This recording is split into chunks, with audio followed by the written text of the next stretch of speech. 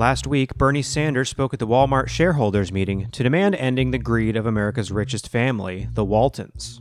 Hey Bernie, don't you know you're running for the Democratic nomination? Now these ultra-wealthy executives definitely aren't going to donate to your campaign. The University of Alabama is removing a donor's name from its law school because he came out in opposition to the state's ban on abortion. Damn, even Penn State waited for Joe Paterno to die before they did him that dirty. When traveling abroad last week, it was reported that Trump's handlers asked that the USS John McCain be hidden from sight when the president was there in order to avoid an unhinged Twitter meltdown about the late senator. You know that age-old saying, out of sight, this president is literally out of his mind. By the way, the USS John McCain, someone should tell them that boats are named after women, and that they should at the very least name it the USS John McCain, but with that Snapchat filter that makes you look like a sexy lady. Hey Alexa, what is the inverse of only the good die young? Henry Kissinger is 96 years old.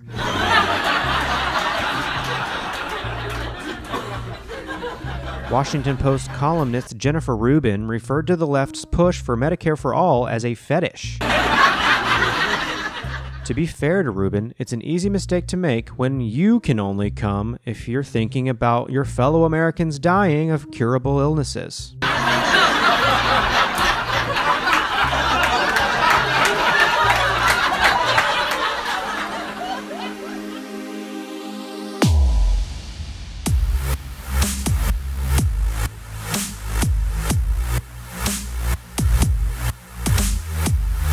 This is Just Calm Down with John Shrek.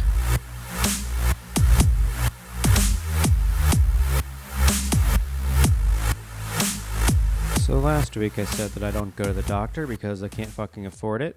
It's not 100% true. I go to the eye doctor, I go to the dentist because those are cheap. Eye doctor's not that cheap actually, but it's more affordable than, I don't know, literally any other kind of health coverage. There's that. And also I forgot, the last time I went to the doctor was, it was almost 2 years ago. I've been on my own, company provided health insurance since I was 26. Is that when you have to get off your parents? Thank you, Affordable Care Act.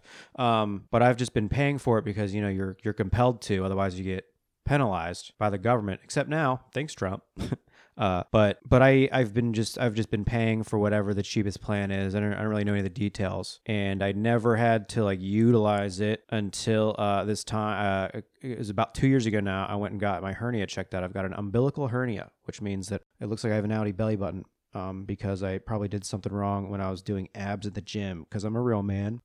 And it's been like that for at least 5 years. Probably not good, but anyways, I went to the doctor. I went to like a Mercy Health urgent care type thing, and I was there for several hours. I had to wait a really long time, which was a pain in the ass. And then I got back in you know the room, and I had to wait even longer there, and doctor finally comes in and does a quick checkup. I probably talked to a doctor for 15 minutes. She recommends that I get surgery, but that I should do it within the next couple of years. So she gave me a recommendation, and I just never followed up on it. I paid my copay. It was like $40. I was like, wow, health insurance is great. I pay the lowest plan, and I only paid $40 to see a doctor. That seems reasonable. That seems fair.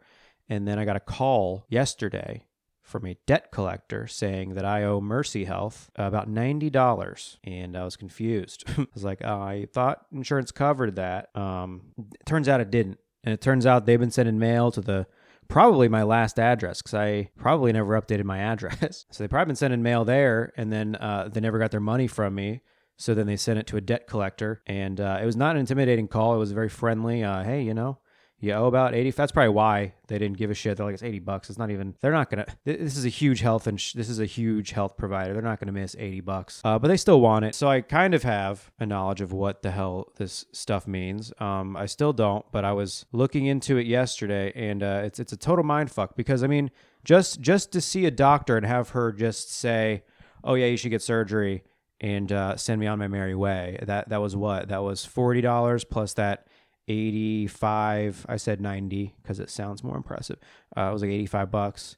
So that's over, that's $120-ish just to see a doctor to tell me that I should get surgery. And that's on top of the, $80-ish that I'm paying per paycheck toward my goddamn health insurance. So that's a fucking racket. And I'm also putting money into an HSA, so that's even more that I don't know what fucking point I'm trying to make, but it made me even more just like fucking we need to get rid of this fucked up system, because I put so much money into this healthcare plan that's not even really going to help me very much if I get sick. Like, I should get this surgery, but I'm not going to, because my deductible is $1,500, which whatever. And my out-of-pocket maximum is $3,000. So after I spend $1,500, that means my health insurance pays 80% of the bill on top of that $1,500.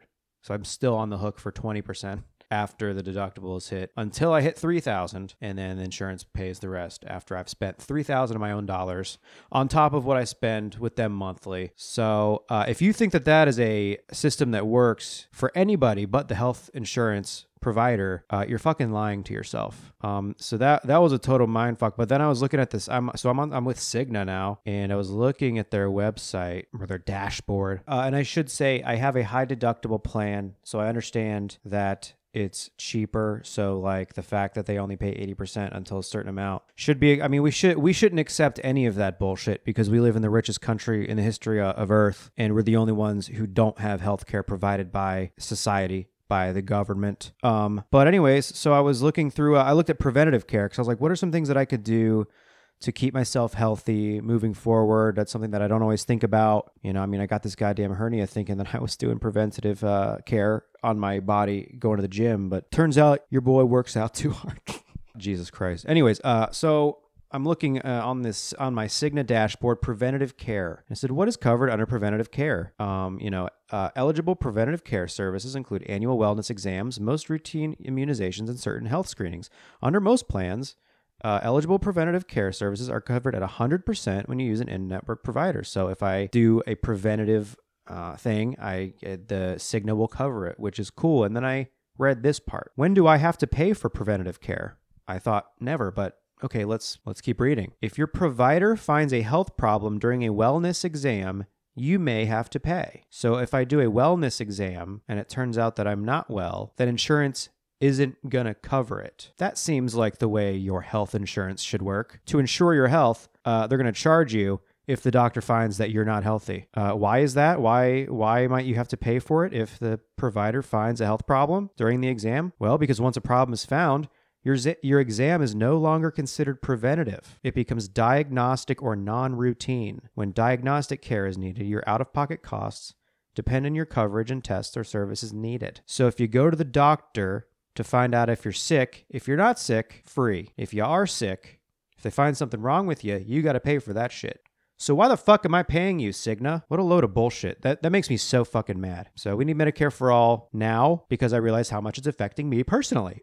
No, but it is, I've been paying for health insurance for, about 4 years now. And I never fully understood how fucked it is. Now, I could spend something like $400 a month and pay a copay, and I don't have to worry about any of that deductible bullshit, basically. But I'm not going to do that because that's a lot of money. That's a big percentage of my paycheck. I'm not going to do that. And if I had to pay that much in taxes to pay Medicare for all, I don't know how that's different. I don't know what maybe I'm a hypocrite here. I don't fucking know. But that also guarantees that I can go to the doctor and I don't have to pay a fucking copay. So I don't know the point I'm trying to make. Other than I'm not going to pay for a full-on health insurance plan because we got Medicare for all coming because I'm an ignorant piece of shit who thinks that that's going to happen. And then the next day, today, I come across this headline from Hartford Courant. Hartford as in Hartford, Connecticut. Threat by Cigna CEO to leave Connecticut kills public option health legislation, though insurer denies anything like that. So my health insurance provider is making headlines right after I'm realizing how much they're fucking me. And they're not fucking me more than Blue Cross Blue Shield was. They're all fucking us. But it just so happened, the headline I found was my provider. So here we go. Legislation to establish government-subsidized health care in Connecticut is dead following a threat by the chief executive officer of Cigna Corporation that the Bloomfield insurer would leave Connecticut if lawmakers and Governor Ned Lamont enact the measure, Comptroller Kevin Lembo said on Wednesday. So the corporate capture of our government on full display in Connecticut. They were going to get a public option in Connecticut. They were going to pass legislation to give the residents of Connecticut a public option, which is not Medicare for all, but it's a step in the right direction. I'd be happy if Ohio passed that kind of legislation. I would still push for Medicare for all. But if one state passed a public option, I mean, that's a step in the right direction. Again, I'm not going to stand behind a presidential candidate who says they want a public option because we saw what happened last time. But if on the state level, someone's pushing a public option and they can do it, all the more power to them. But okay, so a spokesman for Cigna said that the insurer lobbied hard against the bill, but denied that any threat was made. And two top legislators negotiating details of the so-called Connecticut option legislation would not confirm or deny that CEO David Cordani threatened to take Cigna out of Connecticut. But they said strong opposition from the industry, particularly Cigna, may force lawmakers to strip out from the legislation the public option portion, a major part of the legislation establishing a state program offering insurance.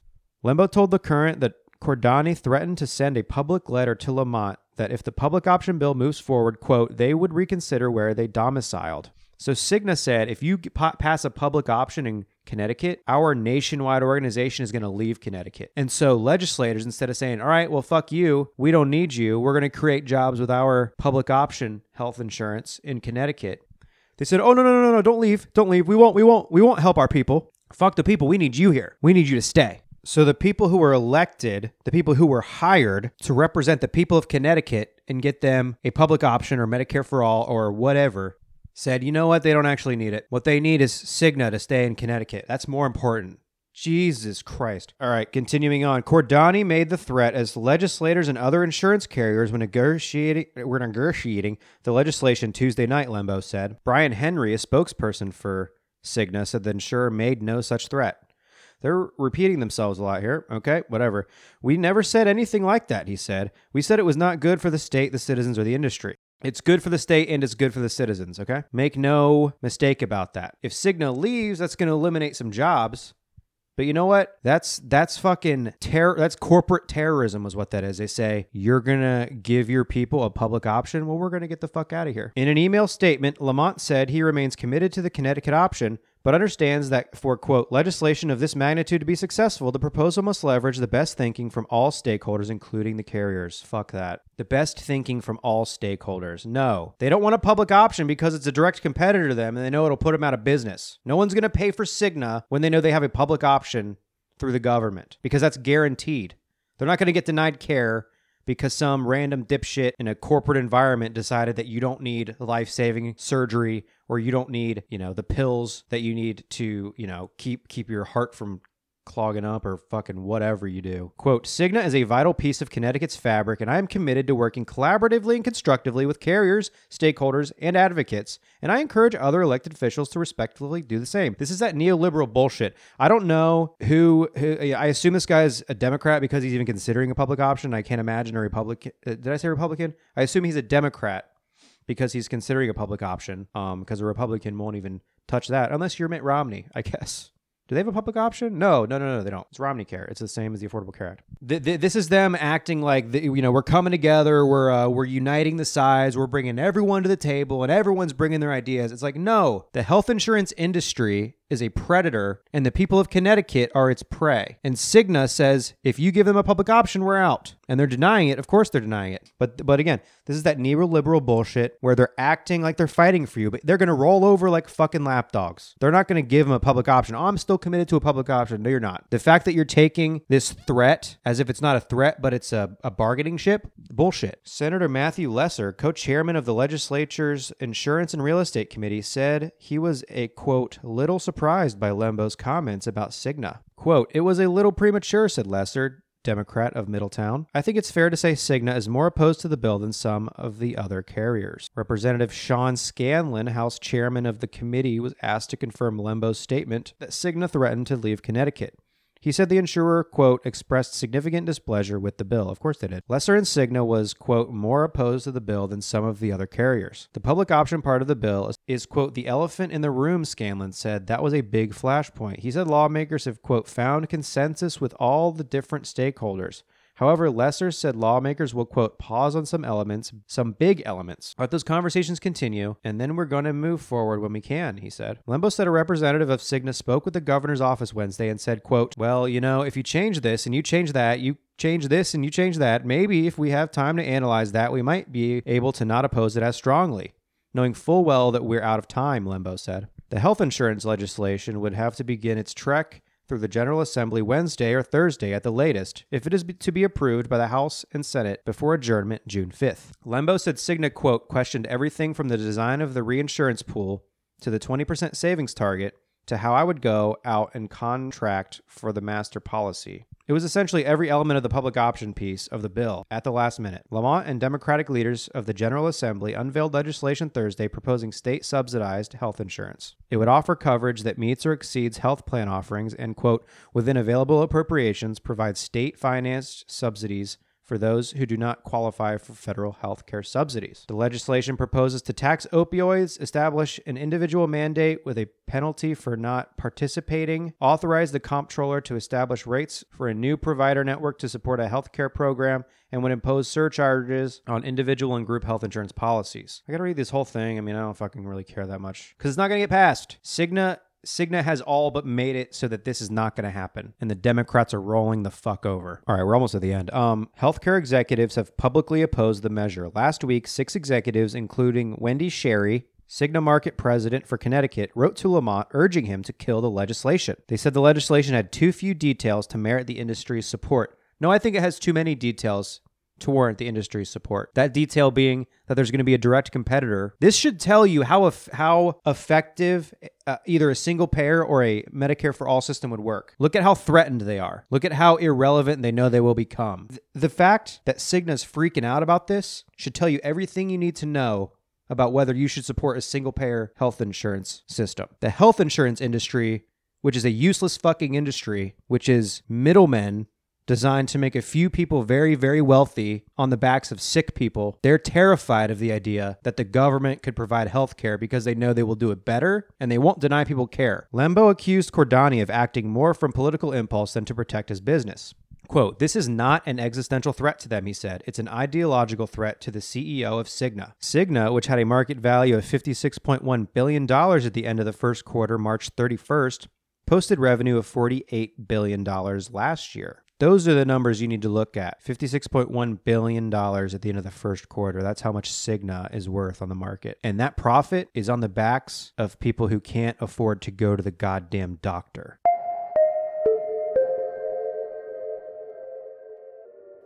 A bit more on our evil healthcare system. I came across this on Twitter this morning. This is from a woman named Anna. Her tag is @AnnaLander, so I assume that's her full name. Yep, that's her website too. So, disabled activist, writer, speaker, DC Commissioner, ANC2E, Georgetown class of 2021. And this is a woman. She's a disabled woman. She's in a wheelchair. So here's a thread. Buckle up because it's fucking depressing and it's even more fucking infuriating. Here's Anna. As a disabled woman and wheelchair user, I've been fending off my insurance company's cuts for years. Today, they finally got a judge to side with them, and now I can't go back to college next semester. The American healthcare system has just, quite literally, ruined my future. What does it say about our country when a for-profit insurance company can tell me, my doctors, and several independent medical experts that we're all wrong about my care needs, thereby preventing me from ever living independently? #Crip the vote. They've nearly cut my care hours in half. This will prevent me from having an aide to help me get dressed, shower, go to the bathroom, etc. At this point, my family and I are talking about what will happen if my mom has to quit her job to stay home and take care of me. Our Medicaid system is supposed to keep disabled people and their families out of poverty, living life with some semblance of normalcy. But when this responsibility is put in the hands of private insurance companies, of course, they abuse their power. I can't tell you how many of my disabled friends have suffered through the same awful situation. I can't tell you the panic I feel knowing that I might not have the help I need tomorrow or the next day, and that my needs might become a burden to my family. In today's healthcare system, for-profit insurance companies can abuse their power to prevent promising disabled people from living their lives and pursuing their passions without any consequences at all. How much do we have to suffer before something changes? For those looking to help, I'm trying to get my story and the thousands of others like mine into the media. If you happen to know reporters willing to cover this, message me. For those of you looking to help, I'm trying to get my story and the thousands of others like mine into the media. If you happen to know reporters willing to cover this, message me. For local outlets, I can connect you with someone in your state. For national, I can get a diverse group of us. A lot of people have asked about a GoFundMe. I've decided not to create one because, one, it might sustain me for a few years, but it'll do nothing for the thousands of other disabled people in this situation. How fucking selfless is that? I want to pressure my state government and insurance company into real reform. And two, accepting any money can make me lose even more of my services before I actually have the ability to pay for them. Under current Medicaid regulations, disabled people are kept in a poverty trap. And then she links to a story from a few months ago, and this really gets into more shit. But yeah, so her private health insurance industry has been like going to court so that they don't have to cover her needs. That's what private health insurance is designed to do, to make more money for the top and cut services from anybody that they can. And a woman in a wheelchair, pretty easy to take shit away from, it turns out, if you're an evil piece of shit. So here's a story from App. I don't know what this is, but I read it already, so I'm going to read it out loud. New Jersey forces disabled Howell student to make brutal choice, internship or health aid money. Like any college student, Anna Landre, Landre, was thrilled to land a quality summer internship. Unlike her peers, though, she faces a brutal decision. Taking the job means losing some crucial health benefits. The 19-year-old has spinal muscular atrophy type 2, a progressive weakening of the muscles. She uses a motorized wheelchair and needs a personal care aide at her Georgetown University dorm. The New Jersey Division of Disability Services would penalize Lander for holding the internship, one that pays $14 an hour, which is fucking nothing, especially in D.C., by significantly reducing the aide's hours. Quote, I was shocked when I heard this, said State Senator Vin Gopal, Democrat of Monmouth, who is working on a solution. It really limits folks who are able to work, who want to work, and can make a great impact on our community. Lander has much to offer. Last year, she graduated Freehold Township High School as valedictorian. She's used to navigating barriers created by able-bodied folks who make the rules for society's disabled. Quote, a lot of times, it's a matter of people telling you no 50 times until you call 100 times, she said. There are always exceptions that can be made, but you have to push hard. I think the state relies on the fact that eventually, you're going to have to give up.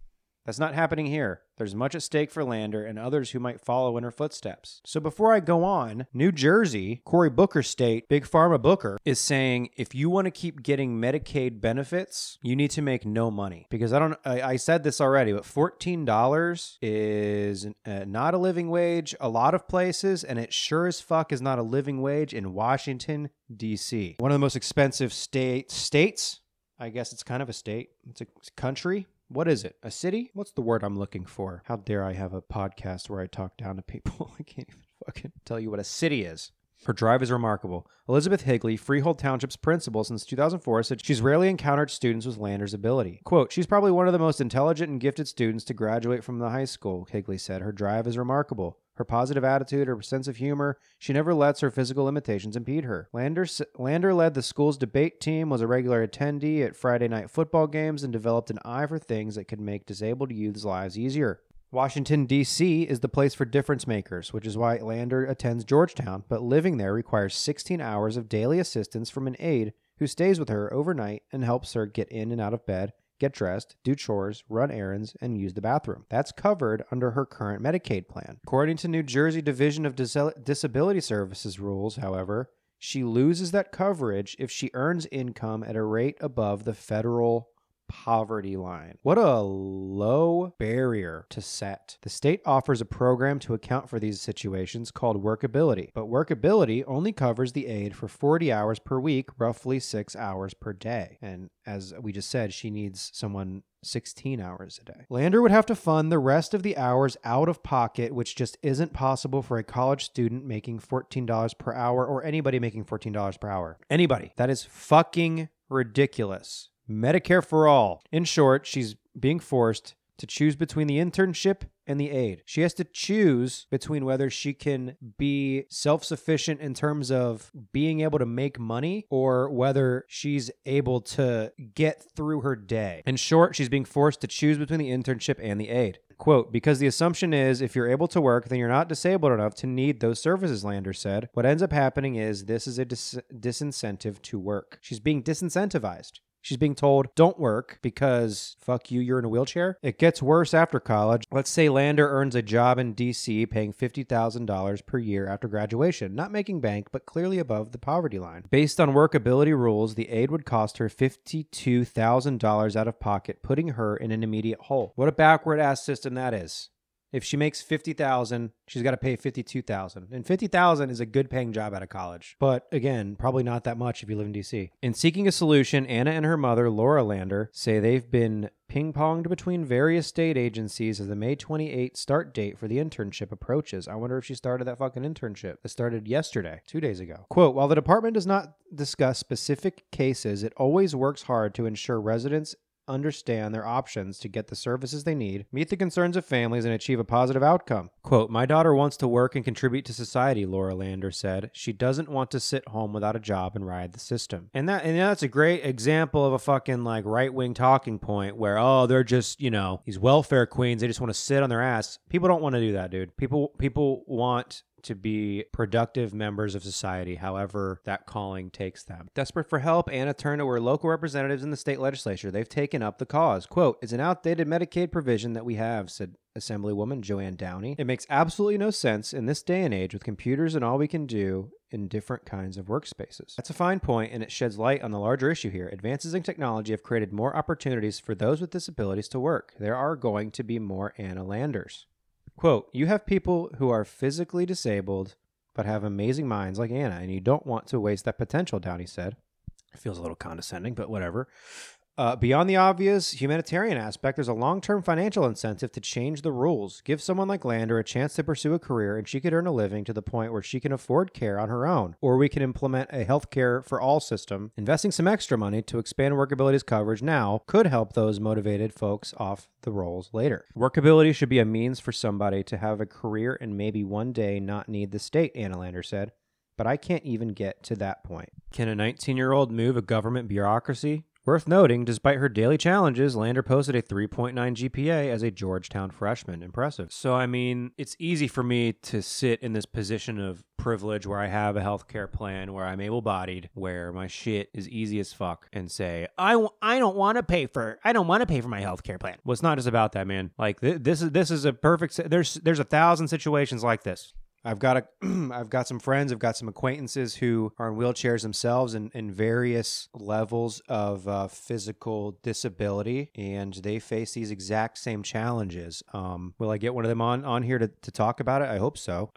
I don't know if I'm chiming in enough to make this a worthwhile segment other than just reading an article so you can listen to it while you drive. 38 people. I've also got a buildup in my chest. I can't fucking stop coughing. But whatever. I don't know how to close this one out. It's depressing, man. It's depressing. This woman is being disincentivized from working. Republicans say you can't give out handouts because people want to sit in their ass and just take government money, which is a bullshit argument to begin with. But to look at this specific situation where the system is literally set up in a way that is telling her you can't work because $14 an hour is too much for one of you people to be making, and we can't continue to subsidize your health, your health coverage because you're rolling in it $14 an hour. You're money bags over here. Rolling in it probably wasn't the phrase I should have used.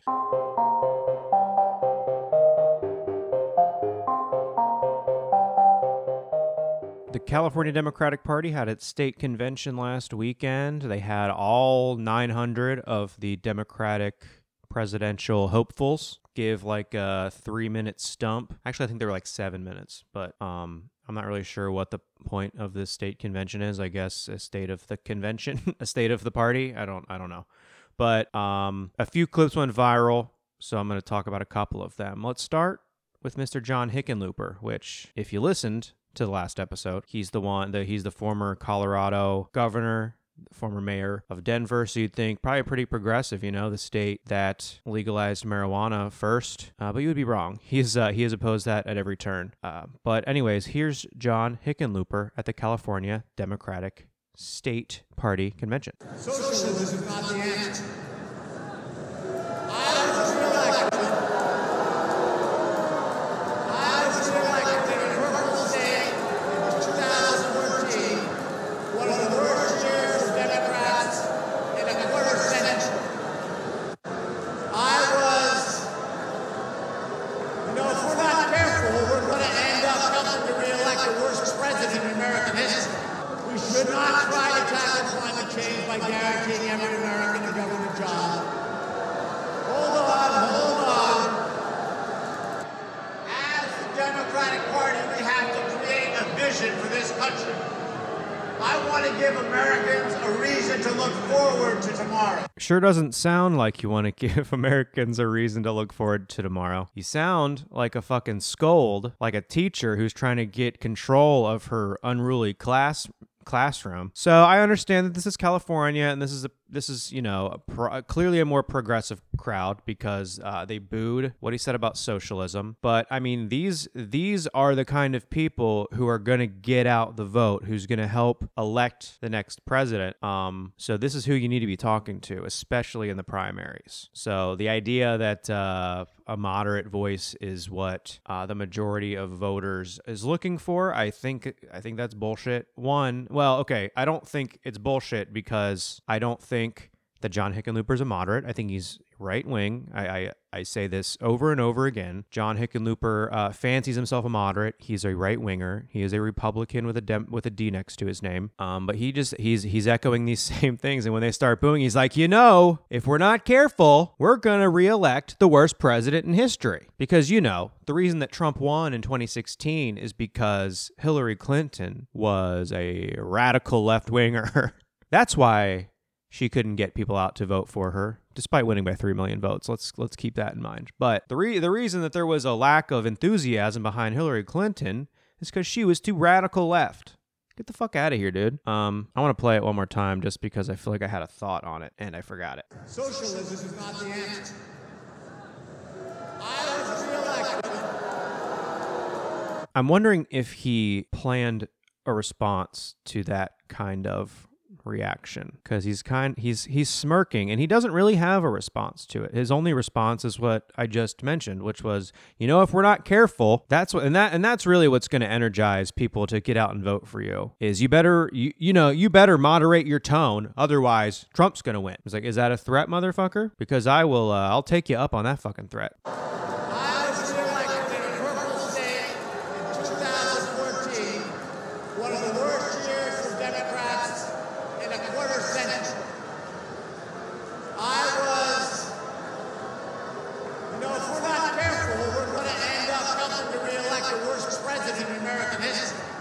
Also, I think I'd like to push back a little bit on that statement that he's the worst president in American history. Not to defend Trump, of course, but because, I would argue he's definitely not worse than George W. Bush. He's definitely got the worst optics of any president in American history. He has ripped the mask off of not only the Republican Party, but the role of president altogether. He can't get away with the kind of shit that a Barack Obama could get away with in terms of foreign policy, because even at this point, Barack Obama started more wars than Trump has. So that can be tied to a lot of reasons, but a big one being the fact that once he starts beating those drums of war, there are people who are saying, no, fuck that. And there was some of that with Obama, but there was less. I was definitely the person that wasn't pushing back against it. I was definitely critical of Obama for not closing down Guantanamo Bay and for all the drone strikes that he did. But even until recently, I was not aware of what a devastating impact Barack Obama's administration had across the globe. He dropped so many bombs in Syria that we ran out of fucking bombs. And he gets to have a Netflix special. He's like an executive producer at Netflix now, so that taints Netflix for me. It taints him for me. I was a huge Obama supporter. I fucking loved him, and I was critical of him where I thought it was fair. I'm getting off track here, but Just the idea that he's the worst president in American history. I know that's, that's politics. They're just, he's got bad optics, so we got to call him the worst president in history. I would argue not true. He absolutely has the worst optics. He's absolutely the most blatantly and openly racist, homophobic, bigoted president in modern history. But you know what? Bill Clinton passed NAFTA. Bill Clinton passed the crime bill. Those have had devastating effects on communities of color, on the working class. That's pretty fucking bad. But no one ever refers to him as one of the worst presidents. Again, not defending Trump, but I do want to push back against the idea that he's the worst in history, because he's on his way. He hasn't earned that right yet. I think to be the worst president in history, he's got to achieve some more shit, because he's not achieved a lot, which is fortunate. His inability to get shit done is the best thing for this country. Like, if we had Mike Pence in there, it would be devastating, because that motherfucker knows how to fuck people's lives up. Trump's kind of a bumbling fucking idiot, and he's fucked some. The shit at the border gets more and more depressing by the day, and I certainly believe that is a huge argument for why we got to support whoever is up against Trump. And I don't want to get into that. I've gotten into it before, and I'm not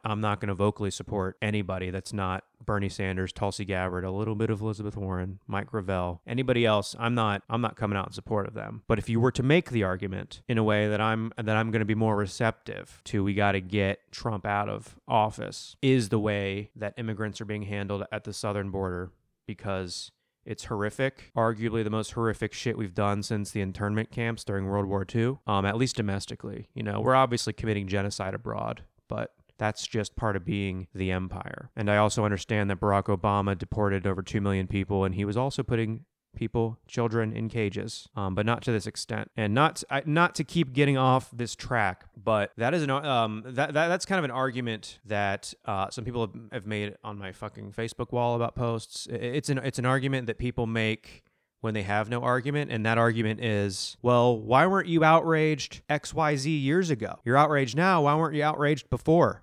And it's like, well, motherfucker, I didn't know before. And if I had known, I would be outraged. So why don't you get a real fucking argument? Well, why is Trump a war criminal and Obama's not? Obama is a war criminal. But you know what? Before we worry about Obama, before we even worry about Trump, how about we worry about John Bolton, George W. Bush, Dick Cheney, Elliot Abrams? Let's start from the beginning. Let's get the motherfuckers who started it, and then we can work our way towards Trump. So anyways, I got way off track. We're talking about John Hickenlooper. We're talking about the California Democratic State Convention. So that was John Hickenlooper. Let's hear another John at the California Democratic Convention. So this is John Delaney, not to be mistaken for John Mulaney. This is someone who I was not even familiar with until this clip blew up last weekend, Sunday or Monday. And apparently he's like the number 3 Democrat in the House, which, not surprising, Just behind him was Joe Crowley, former holder of the seat that Alexandria Ocasio-Cortez now holds, and current lobbyist with John Boehner. But that's not John Delaney. John Delaney, I don't know anything about him besides this clip and some of the fallout from it. So here's John Delaney at that same convention. But we need, as Democrats, to build an economy that works. But it's got to be with smart policies. Medicare for all may sound good, but it's actually not good policy, nor is it good politics.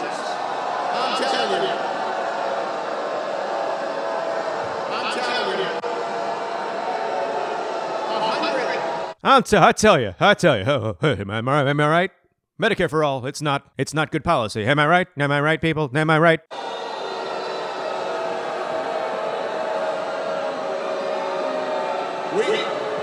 Basking in it. We should have universal health care. Nice try, dude. We're hip to that game. Affordable healthcare, universal healthcare. These are all euphemisms that neoliberals use so that they don't have to say Medicare for all, so that they can implement some corporate for-profit system and then tell you that it's fine, much like the Affordable Care Act. Affordable care, universal care, not the same as single-payer healthcare or Medicare for all.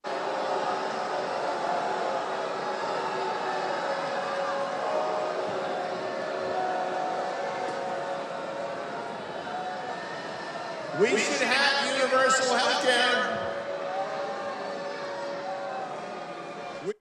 Yeah, he keeps hammering it in. They're not buying it, motherfucker. They heard what you said. So just get off stage. We should have universal health care. We should have universal health care, but it shouldn't be a kind of health care that kicks 150 million Americans off their health care. That's not smart policy. And you're not a smart politician because you're using right-wing talking points to address a room of clearly progressives who support Medicare for all. This is your base. So don't come at us with your right-wing bullshit talking points. Oh, it's going to kick 150,000 Americans off of their health insurance plan. Good. It's going to replace it with a better healthcare plan that guarantees them coverage no matter what their illness is. Oh yeah, okay. So that was the end. That was the end of the clip, and this blew up mainly because a certain congresswoman that I just mentioned, AOC, retweeted it, and here's what she said: "Since there's so many people running for president and not enough for Senate, instead of obsessing over who's a front runner, maybe we can start with some general eliminations. This awful, untrue line got booed for a full minute. John Delaney, thank you, but please sashay away." Did he respond? Oh, he did respond to her. So he didn't quote under that. He retweeted her. He says, "Hey, AOC, we have the same goal: universal health care for everyone." Again, euphemism for for-profit health insurance to pull the blinders over your eyes. "We just have different ways of getting there. Healthcare is the number one issue for voters, so let's debate the way forward. Any show of your choosing. Healthcare is too important for tweets. We need real discussion. Debate me." He's pulling a Ben Shapiro. Fuck off, John Delaney. "At minimum, we have to be tolerant of different views on achieving the same goal: universal healthcare. That's why I responded to AOC tweet with a debate offer. This isn't about slogans. People's lives are at stake. We need debates and the truth. The truth is that you're using right-wing talking points to argue your case, so until you stop doing that, no one really gives a shit what you have to say. And also, you're polling at 0% and you're up against Bernie goddamn Sanders. Get the fuck out of the way. You're wasting everybody's time. Anybody that's donated to you is wasting their money. You're a fraud. You're a right-winger. Run for the Republican Party. That's clearly what you want." So actually, I want to read a few more of his tweets in response because he obviously got... he gets ratioed on every one of them. And if you don't know what that means he got no likes, no retweets, a lot of replies. A lot of people dunking on him. All right, this is John Delaney. "I have a plan for universal health care where everyone gets health care as a right, but it also allows for private insurance. 150 million Americans have private insurance and 70% of them like it. If we run on making their plan illegal, which Medicare for All does, we will lose. Our goal should be everyone getting health care as a right. That goal is achievable. If we make the goal the elimination of private insurance because some people don't like it, then we give 150 million Americans a reason not to vote for us. We lose every election, and Republicans gut the ACA." Well, fuck the ACA. We want Medicare for all. I don't give a shit about these people who have been duped by the... I give a shit about them. I don't give a shit about their reasoning because they've been propagandized. Private health insurance is designed to make a small handful of people wealthy, not make people well. I went over my healthcare plan, and I know it's a high deductible plan, and that's not the same as all plans, but they're allowed to deny you coverage based on whatever they fucking want to. And people are dying because private health insurance has a vice grip. So when you talk about people who don't want to lose their private insurance, I question your dedication to actually helping people, because a lot of those people have bought into the propaganda on whatever news media that they listen to that's funded by private health insurance. That's the thing. That's the thing about this election. That's the thing about healthcare. That's the thing about free college for all. If we keep listening to these same people who have been propagandizing us for decades, we're never going to see real change. We need to think outside of this outdated bullshit. You have to be able to see beyond the short term. John Delaney here is saying, well, we're going to lose to the Republicans if we demand Medicare for all because people like their health insurance plans. Well, let's make a gamble. Let's take a gamble, John Delaney. Let's insist on a system that guarantees coverage. I'm not talking about guaranteeing insurance. I'm talking about guaranteeing coverage in a way that every single countries that are poorer than we are, that they guarantee to every single one of their citizens with a Medicare for all system or a what do they have? Like in the UK, they've got. I mean, the whole system is covered by the government. I don't know if that's the best way to do it. I think the government paying for everybody's coverage via tax revenue is probably better than like a state-run system. I think that's going to be more efficient, and in my humble opinion, like I fucking know anything.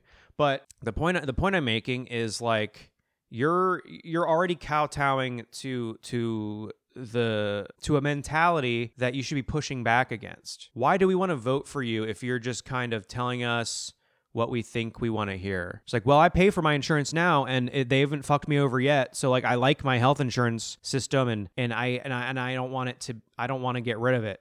It's like, okay, I see where you're coming from, but here's what's going to happen. You're going to pay less per month, or maybe a similar amount per month, maybe, but likely less. The country as a whole is going to overall pay less for health insurance, and it's going to be a higher quality. They're not going to have all of these stipulations where if the doctor finds that you're sick, we're actually not going to cover your thing and you're going to be on the hook for that. None of that. No copays, no bullshit hoops to jump through with your healthcare provider, no networks where you can go to this doctor but you can't go to this doctor. You just go to whatever doctor you like to go to. So that's the way people like John Delaney, they don't want to frame it that way because they are actors for right-wing forces, and they happen to have a D next to their name. So let me read a little bit more from John Delaney here. The policies we choose will impact hundreds of millions of people. We've got to be able to have a robust policy debate out in the open. That's what this primary process should be about. A few boos aren't a big deal. Making a really bad mistake on healthcare is. A few boos, that was an entire room of your base booing you. So that's not just a few outlying boos. They literally derailed your speech because they said, no, fuck that.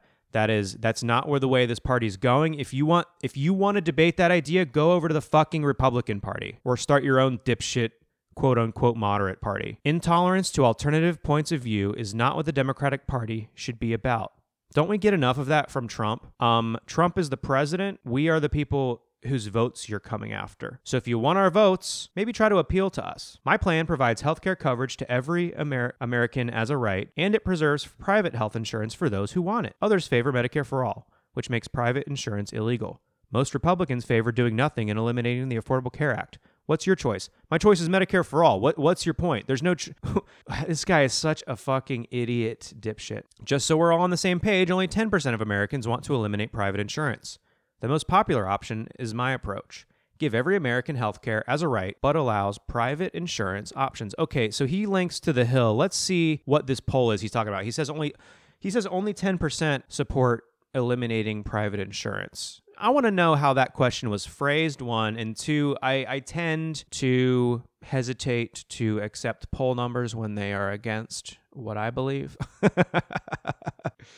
Frankly, I don't care. That's not what I'm concerned with. What I'm concerned with is the fact that private health insurance is not designed to cover people, and it doesn't really go beyond that. Like I'm not interested in these opinion polls. Maybe that's why I shouldn't be a politician, or maybe it's why I should fucking be one. Because someone like Bernie Sanders is, he wants to revolutionize the system that we live under. He's not satisfied with the status quo because he knows what the status quo has earned us, which is not a lot. Last thing about John Delaney, mostly because I retweeted this one. Here he is. He says, another point. If you are booing Democrats, do you really expect the country to trust what you have to say? If you can't listen respectfully to people in your own party, let's raise the discourse and not fall down to the level of the president.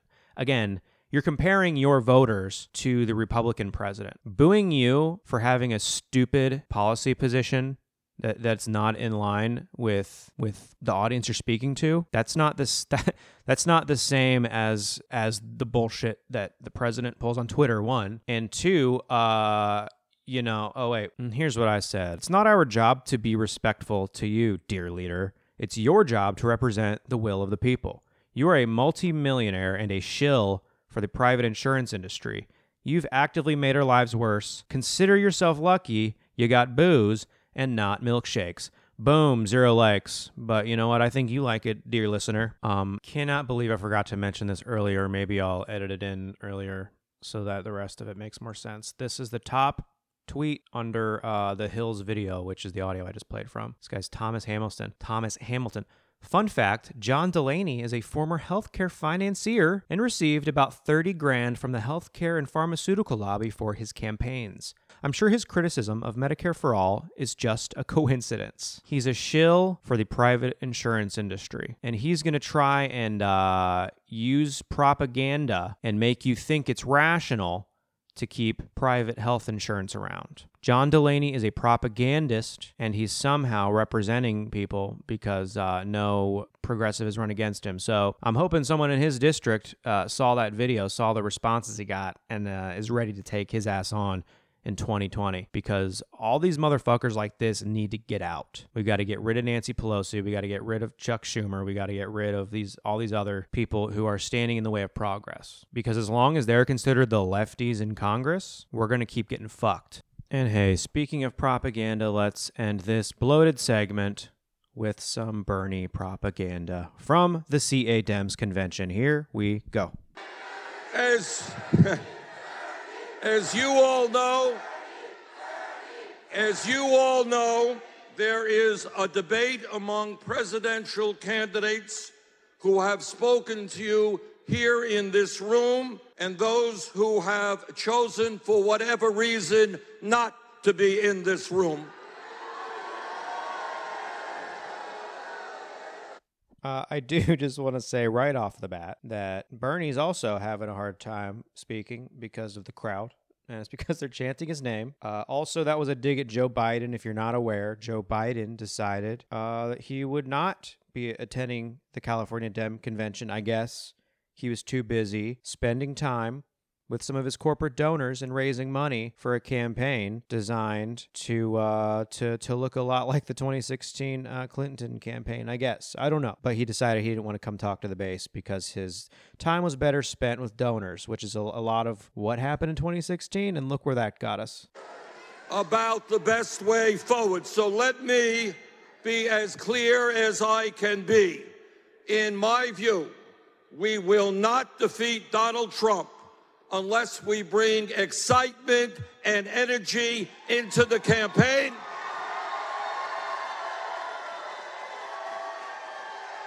And unless we give millions of working people and young people a reason to vote. Oh, but you can definitely get people to vote by telling them that they can keep their shitty private health care. Don't you know that, Bernie? And a reason to believe that politics is relevant to their lives. We cannot go back to the old ways. We have got to go forward with a new and progressive agenda. Well, he just stated in about 10 words what took me about 45 minutes just before. Anyways. We have got to stand up and make it clear that we believe in a government and an economy and an energy system that represents all of us, not just the 1%.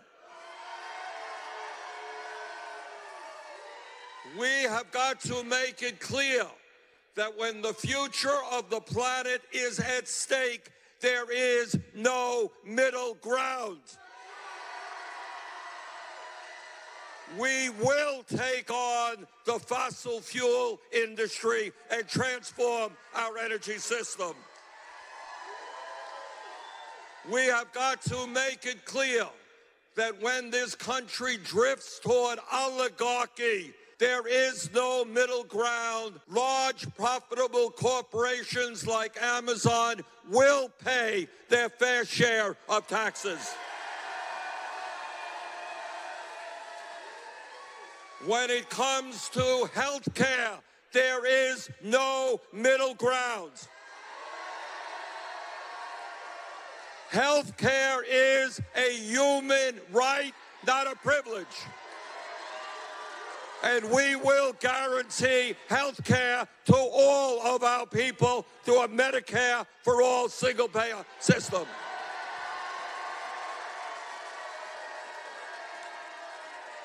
When it comes to abortion, there is no middle ground. A woman has the right to control her own life, not the government.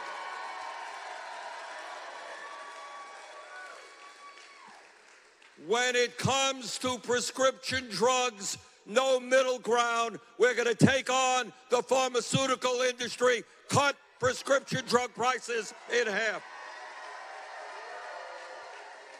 And when it comes to mass shootings and the fact that 40,000 people were killed last year with guns, no middle ground. We will take on the NRA. And when it comes to criminal justice reform and immigration reform, no middle ground. We will take on the prison industrial complex. We will take on racism at the border. And when it comes to foreign policy, no middle ground. We will finally put an end to a bloated military budget and end endless wars.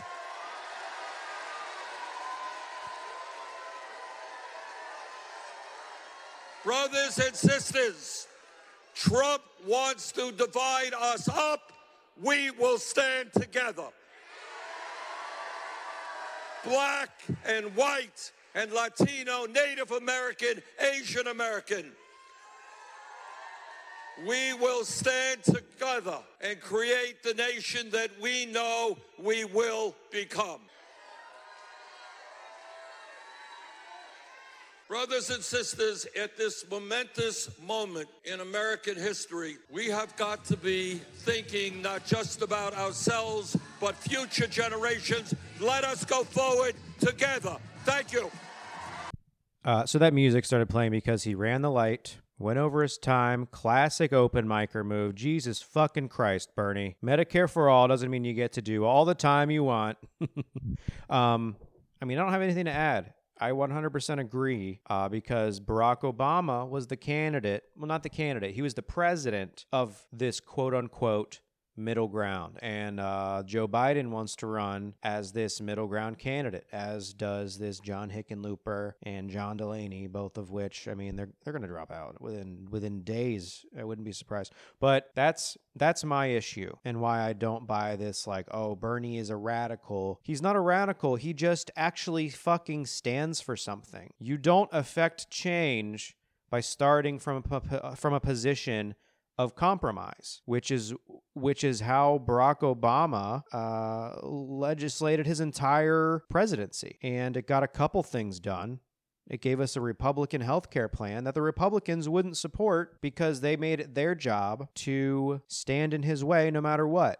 Even when he proposed a Republican healthcare plan designed by the Heritage Foundation, even when he attempted to nominate Merrick Garland, who is a middle-of-the-road leaning, pseudo-right, Supreme Court justice candidate, and they said, fuck no. So that's what happens when you take the middle ground against right-wingers who will not be reasoned with. So Bernie is coming out and taking a strong stance on all of these positions.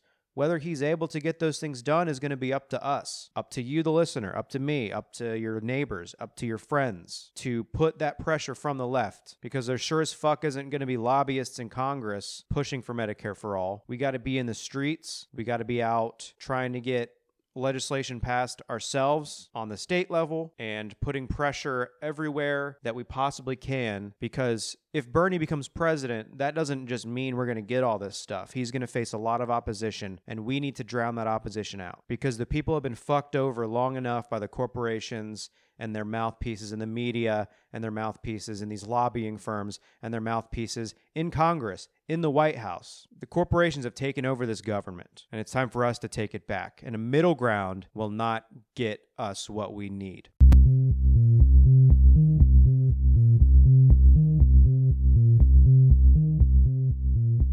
So Netflix just released a new biopic, true crime, whatever you want to call it, about the Central Park Five. It's called When They See Us. I just watched the first episode, so I'm kind of reeling mentally. It's a lot to take in. I honestly I don't know a lot about the story other than what I just watched and some of the things that came out during the 2016 election, because Donald Trump played such a public role in smearing these 5 children. It's heavy. It's a heavy drama. I don't really know where to start because I'm just I'm upset. I finished it about an hour and a half ago, and it's I don't know if I want to watch the rest. There's only 4 episodes, but it's intense, and it's, you know, it in some ways it reminded me of Making a Murderer, in terms of the fact that the police basically had nothing, and instead of taking that nothing and trying to find the actual guilty person, they said it's going to be easier for us to just get coerce statements from these children, these 13, 14, 15, 16-year-old kids. It's going to be easier for us to get that, you know, scare them, you know, beat them, scare their parents, scare them, get them to sign a waiver of their right to an attorney, which is fucked up. And to be clear, you know, the police that did this, these are not bad apples. These are police doing it the way that they are trained to do it. I'm sure that there were there's some voices of conscience pushing back at the time, but they were not prevalent enough to do anything. It's crazy because this is not an isolated situation. This happens across the country. It happens today. It happens all the goddamn time. And I think to a lot of people who have not ever been targeted or antagonized by the police think that this is a work of fiction. This doesn't happen. You know, guilty people get what's coming to them, and innocent people get what's coming to them, which is they get freed, and that's not the case. This particular thing is the case in point. You know, it's kids who were intimidated into admitting they raped and murdered this woman. And then years later, a serial rapist admitted to it. He admitted to this specific case, and his DNA was found at the crime scene. So they were fully exonerated, but most of them spent about 7 years in jail. One of the guys spent almost 14 years in jail. They're all out now.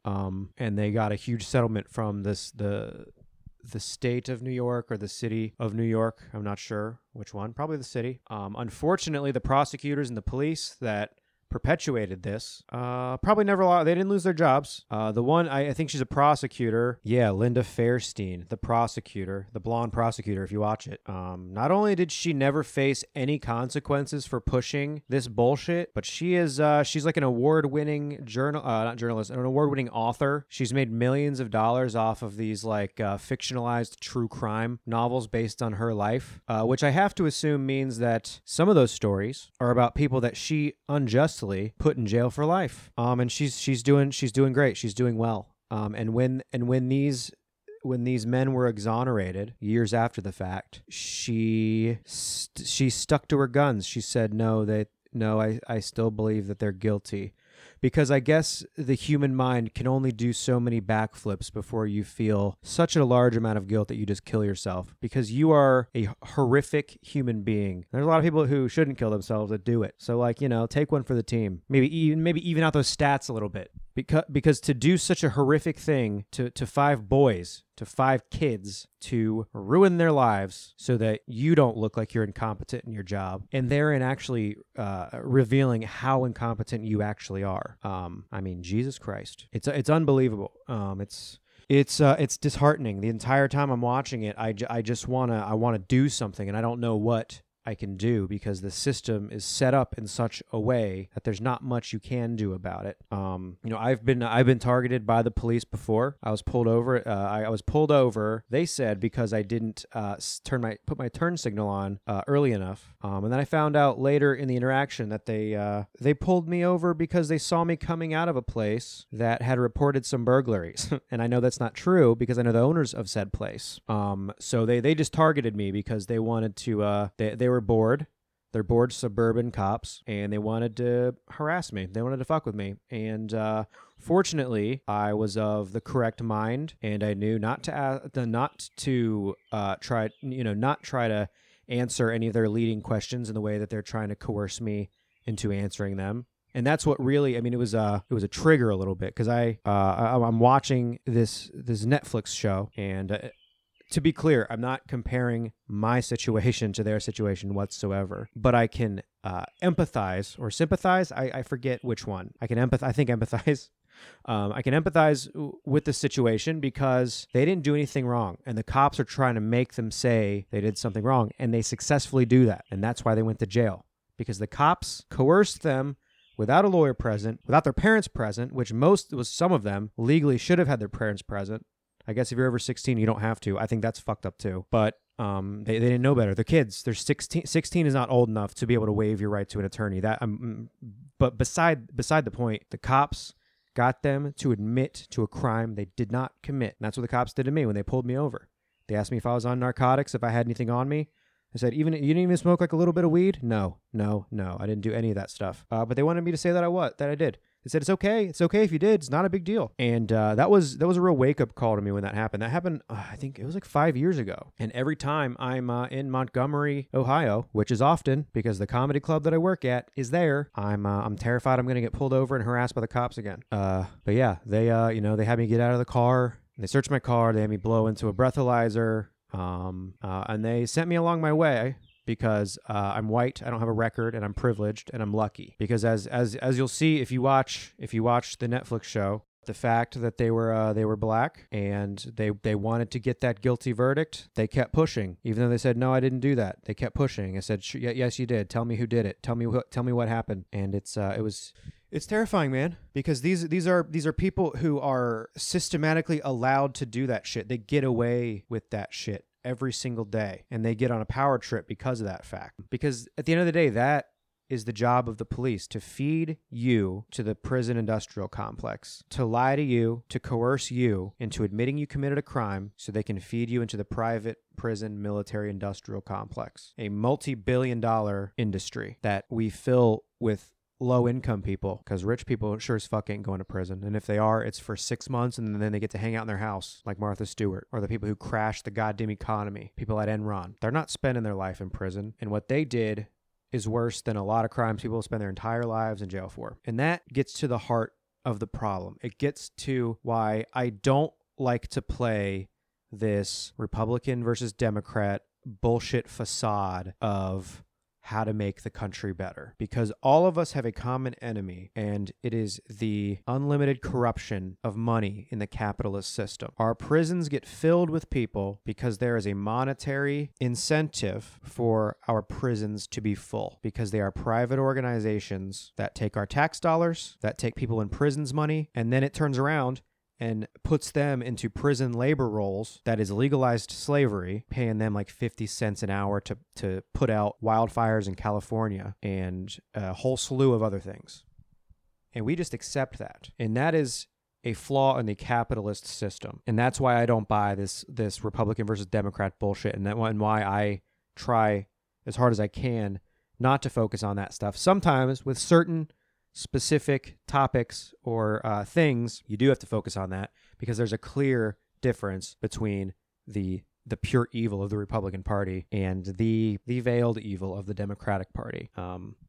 Because at the end of the day, if you're listening to this podcast, if you are not a multi-billionaire, or at least a multi tens or hundreds of millions millionaire, we all have a common enemy, and it is the corporate class. It is the ultra rich class. They are not your friend. They are not going to help you. They're going to give you just enough so that you don't want to resist them, and maybe even make them think that you're one of them. But guess what? You aren't, and you never will be. So it's time for us to start rising up against these people, because they've given us the short end of the stick for too fucking long. And if you're lucky enough to not get put away for your entire life because you were born into a low-income neighborhood and you were in the wrong place at the wrong time, you're lucky. You're lucky to not have had that happen. Because the system is set up in such a way that they want that to happen, because it's insanely profitable for them. I think I've repeated myself over and over, but I think it's important, and I'm very smart, so listen to what I have to say. Let me play a clip of President Donald J. Trump back in 1989 talking about these 5 boys, children who did not commit a crime, who were coerced into admitting they committed a crime because they were told by the police that they would be exonerated or they'd get off easier if they just admitted to it, even though they didn't do it, which is something cops do all the time. I know I'm talking about another Netflix series, but that's exactly what happened to that high school kid. What was it, Brendan Dassey, the WrestleMania kid in Making a Murderer? They just kept hammering him until he said, yeah, I think, that happened. Yeah, sure. It's like they lock him in a room for hours and hours and hours on end. They make them think they're crazy. They're not allowed to eat for hours. And then they're told, you know what, if you just tell us what we want to hear, you can go. And then they admit to it because they know that's what they want to hear. And then they put them in fucking jail and they send them to trial. And then they spend a good portion of their life in prison. So here's Donald Trump talking about 5 innocent boys who did not commit a crime back in 1989. You better believe that I hate the people that took this girl and raped her brutally. You better believe it. And it's more than anger, it's hatred. And I want society to hate them.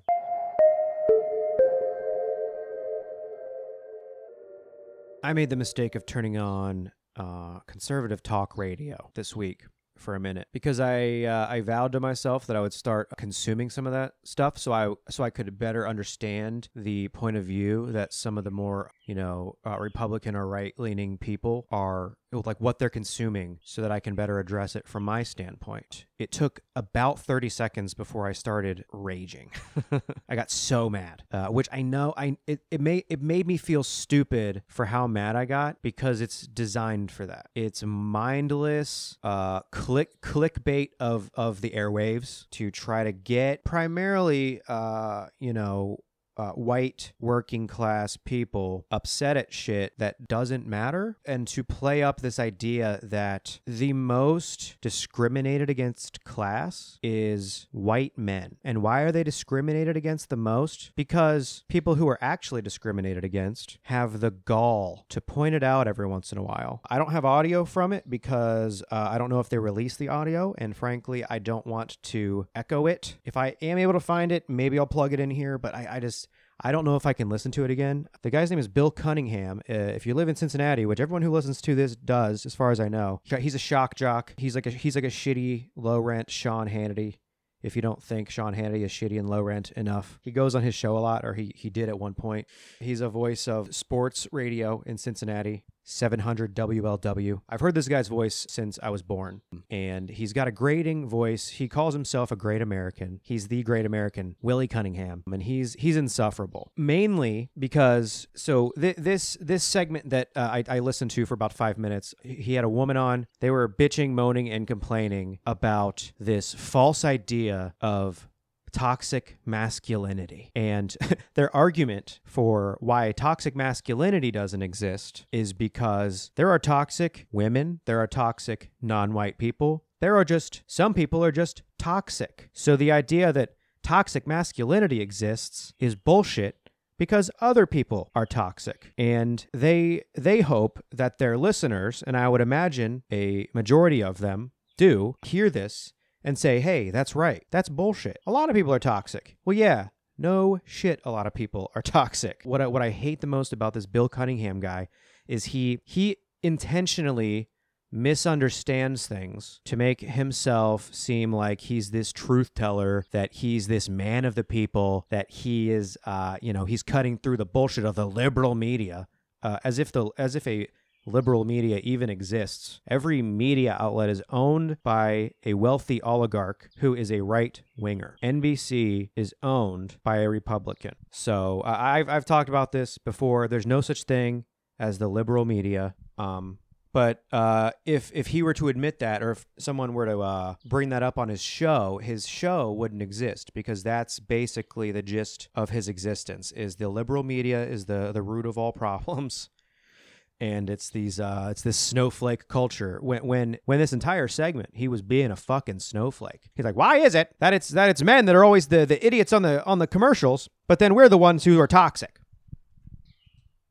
And this it honestly might have been an old clip because they brought up Gillette, but actually it probably wasn't. I don't think they play reruns. He comes in there every day and spouts off his ignorant bullshit, and people by the tens of thousands lap it up.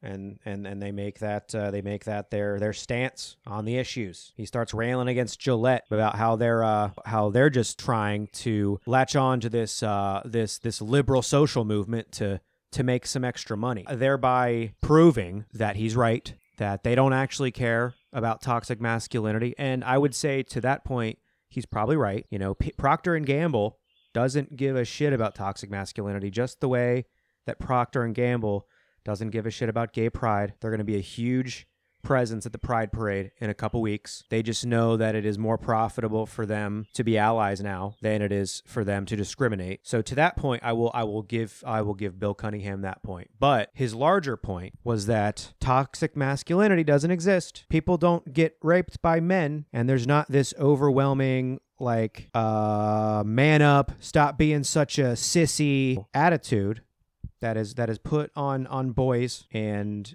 perpetuated against women in our society. Everything that basically makes him uncomfortable, that calls out something that makes him uncomfortable, is inherently bad or bullshit. That's the entire gist of his political viewpoint. It's like, if someone calls out my bullshit, that means they're actually full of shit. Because actually, me, the white man, is the victim. You know, no one's ever sticking up for the white man. To which I say, pick up a fucking history book. These are the same people who are like, why should we have reparations? I didn't own slaves. They weren't. The people who are alive now weren't slaves. Why should we? It's such just an intentional misunderstanding of a situation to drum up hatred for a group that has no power over anything. It's castigating blame on people with no power and no money, much like Jimmy Dore often says, and distracting people from getting outraged at the real issue, which is the systematic injustices placed upon us by this rigged capitalist system. But you're not going to hear that on Bill Cunningham. Oh, here's the other thing that really sent me off, was he started complaining about how actually it's white men who are most often discriminated against in the mainstream media. Motherfucker, you work for iHeartRadio, Clear Channel, one of the biggest media conglomerates in the world. You are the mainstream media. So that's the shit that I can't stand either, is these people on Fox News, these people on any of these multimedia conglomerates, these international behemoths, and then they hire these mouthpieces to make it seem like they're the working class voice. They're the reasonable voice. They're the real American voice. But it's like, motherfucker, you are the mainstream media. And it's this false victimization that is just infuriating. And then they turn around and act like, oh, you know, the blacks are always just trying to act like they're the victim. And it's like, are you kidding me? They accuse the other of doing something and playing the victim. Meanwhile, they're like, but actually, we're the real victim here, right? And it perpetuates this hatred, and it's infuriating that people listen to this guy. And he's not alone. There are a ton of people like him, and I tend to forget about them because I don't seek out that bullshit. I guess I have to start doing it more because a lot of people listen to that. But yeah, I just need to figure out a better way to speak to that point of view, because it's so false and it's so easily torn apart once you start questioning it. But it's a fake victimization for the poor white man. Oh, we are so just discriminated against, you know. I don't have white privilege. If you think you don't have white privilege, that's the most white privilege shit you can say. To be so privileged that you're not even aware of it is wild. But I want to play another clip of Donald Trump from 1989 around the Central Park Five, and it kind of highlights this white victimization falsehood. I just want to say the beginning of this video, it has a thing. It says, on September 5th, 1989, NBC News aired a program exploring the subject of race in the United States. Appearing on that show, Donald Trump said this. A well-educated black has a tremendous advantage over a well-educated white in terms of the job market. And I think sometimes a black may think that they don't really have the advantage or this or that. But in actuality, today, currently, it's a great, I've said on occasion, even about myself, if I was starting off today, I would love to be a well-educated black, because I really believe they do have an actual advantage today. For the record, in 1989, speaking that way about black people, still not okay. A well-educated black. But I mean, this is the guy at his rallies. He's like, I love my African-American. Look at my African-American over here. He's the same guy, folks. He's the same guy today that he was then, if not worse. But the point I want to make there, one, what a ridiculous notion that he wishes that he was a well-educated black motherfucker. You are the product of wealth and privilege. If you were a well-educated black person, you would have had to work hard for something. You would have had to overcome a lot of obstacles to get to a position to be there. Whereas you've overcome no obstacles your entire existence. You were born with a silver spoon up your ass. You were gifted millions of dollars. You've bankrupted 5-6 companies. And despite your abject failure, you are the president of the United States. That might be the biggest accomplishment of his life, is becoming maybe the only accomplishment of his life. That, and perhaps his fame that he garnered from The Apprentice, all of which he only got because he started out from such a place of privilege. But that also echoes, like, have you guys seen American History X? You remember that really fucked up dinner table scene with with Mr. Matthews from Boy Meets World? I don't know the actor's name, but that was a mind fuck when I saw that movie. I was like, why is Mr. Matthews saying all this racist stuff? But basically about how black people have it so easy because of affirmative action. It's BS. White people work just as hard as them. Why should they get an advantage? That's the exact same argument that Trump makes, is the argument that the racist dad in American History X makes. And that's supposed to be like a caricature. I don't know if it's supposed to be a caricature, but it's like, that's an argument that is made by racist white people who think that they're the victim because there are policies put in place to level the playing field a little bit, because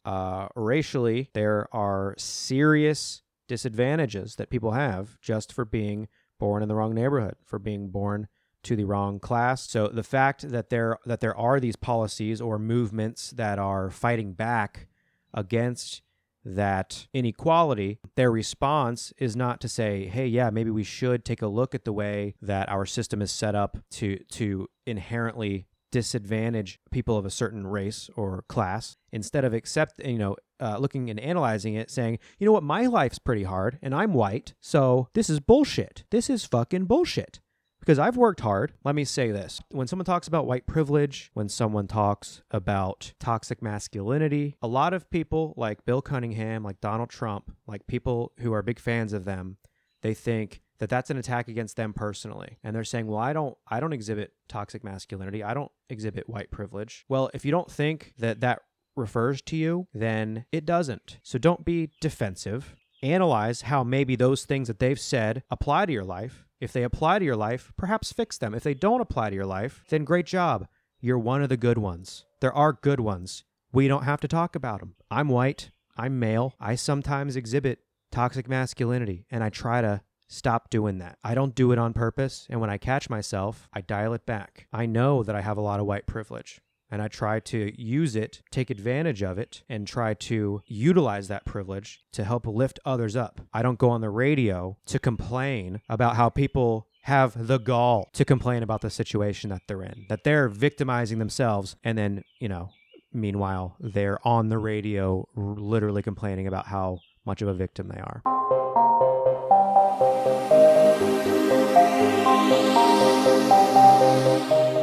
That's the episode. Thank you for listening. Obviously, very Medicare for all heavy, healthcare heavy. That's what we're going to call the episode. The one about healthcare. Do you guys watch Friends? Have you seen it before? Could you be bigger fans of Friends? I could. I haven't. I've seen maybe a handful of episodes, but it's good, guys. And they're talking about bringing it back, because why not? Let's bring it all back. Let's never create anything new for the rest of our existence.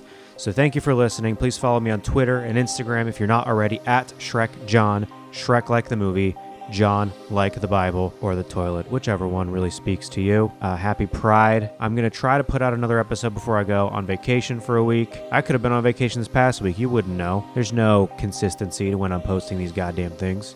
But you know what? I appreciate you sticking with me through the thick and the thin. I don't have any comedy dates coming up at the moment. Check out cincystandup.com if you want to check out shows all around the greater Cincinnati area. I'm working on some new stuff at the open mic, so check me out. If you got something you want me to talk about, message me. Can't promise I'll cover it, because I don't even cover the shit that I want to cover, I start talking bullshit, and I realize it's solid gold, and it's got to go out there to my 28 listeners. So thank you for being one of 28. It's actually closer to 38, but you know what? I need to be humble and assume that those are bots from Russia, our biggest enemy, But anyways, take care of one another. Namaste.